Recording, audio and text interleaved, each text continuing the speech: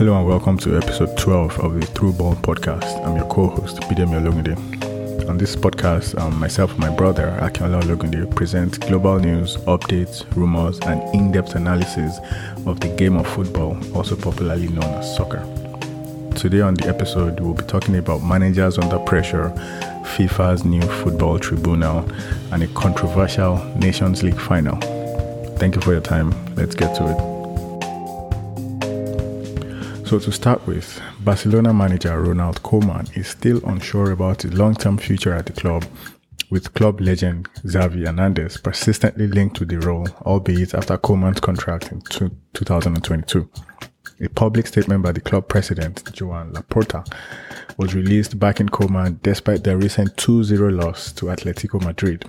The statement reads, quote, "The decision is that Koeman continues. Everyone, including him, is discouraged at the moment. Things have happened that we did not want, but he wants Barcelona to do well. He has a valid contract and he has to be respected. I am happy with the decision. As president, I have evaluated everything, have listened to people I trust, and I have come to the conclusion that I must trust and support him as I did with Rijkaard. He loves Barcelona and he is a legend of the club. Indeed, he has decided to come to us during a moment of sporting and institutional crisis. I wanted to know if he trusted the team, and he responded positively and forcefully.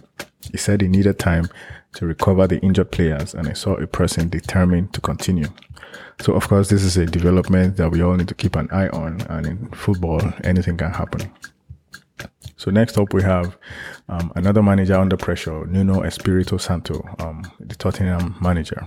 So his appointment has always carried the stigma of nobody else wanting to be the manager of Tottenham Hotspur. Nothing confirms this more than the fact that over 5 different managers turned down club president Daniel Levy when they were approached for the role. It could be argued that Mauricio Pochettino used Tottenham as a stalking horse in securing better terms in his PSG contract renewal. So this season has been a mixed bag of performance and results, with the win against Manchester City being the highlight of their season so far, and on the opposite end of the spectrum, they lost convincingly to Chelsea. Their latest result before the commencement of the international break, which was a 2-1 win, brought some respite for Nuno's men, but the previous week in the North London derby against Arsenal saw a comprehensive defeat by 3-1, with the consolation goal coming in the 79th minute from Heung-min Son. So Nuno needs to turn the tide quickly, and of course he needs to do it soon.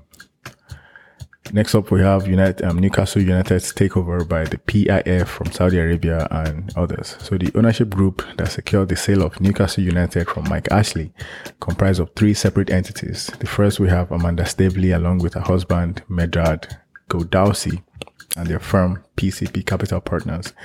So they would assume a 10% stake. Then the Reuben brothers, David and Simon, who are billionaire siblings, and they own a private equity and real estate company. They are also taking a combined 10% stake. And lastly, the Saudi Arabian-backed Public Investment Fund, PIF, will take the remaining 80% stake and therefore a controlling stake on the club board of directors. It should be noted that this deal could have been concluded in time before the beginning of the current season, but the presence of PIF and the consequent failing of the Premier League's director's test put the completion of the deal on hold. So now that the deal has been completed and the owners have stated that they plan to challenge for the top of the Premier League, everyone's attention has now turned to the January transfer market for short-term fixes to the club's fortunes, since they are currently languishing at the bottom of the table. Up next, we have FIFA's new football tribunal. So the body is composed of 3 chambers that became operational on October 1st. According to the statement on FIFA website, quote, "It will streamline the existing processes, consolidate and clearly stipulate all governance elements, and deliver a more efficient decision-making system." So this tribunal consists of 3 entities. We have the Dispute Resolution Chamber for employment disputes between players and clubs. And then we have the Players Status Chamber for employment-related conflicts between coaches and clubs or associations, transfer-related disputes between clubs, and regulatory applications related to the international transfer system, and the eligibility of players to participate for representative teams. And finally, we have the Agent Center that deals with everything related to players' agents.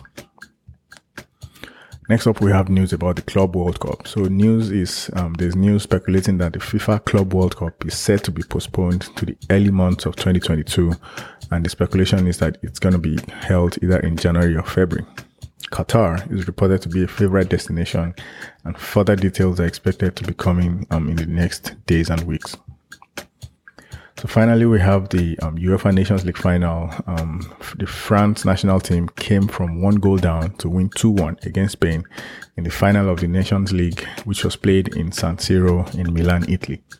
Mikel Oyarzabal opened the scoring for La Roja in the 64th minute before Karim Benzema snatched the equalizer in the 66th minute with a brilliant turn and a finish into the bottom right-hand corner. However, there was still time for controversy as Kylian Mbappe raced through to round the goalkeeper and scored the winning goal in the 80th minute.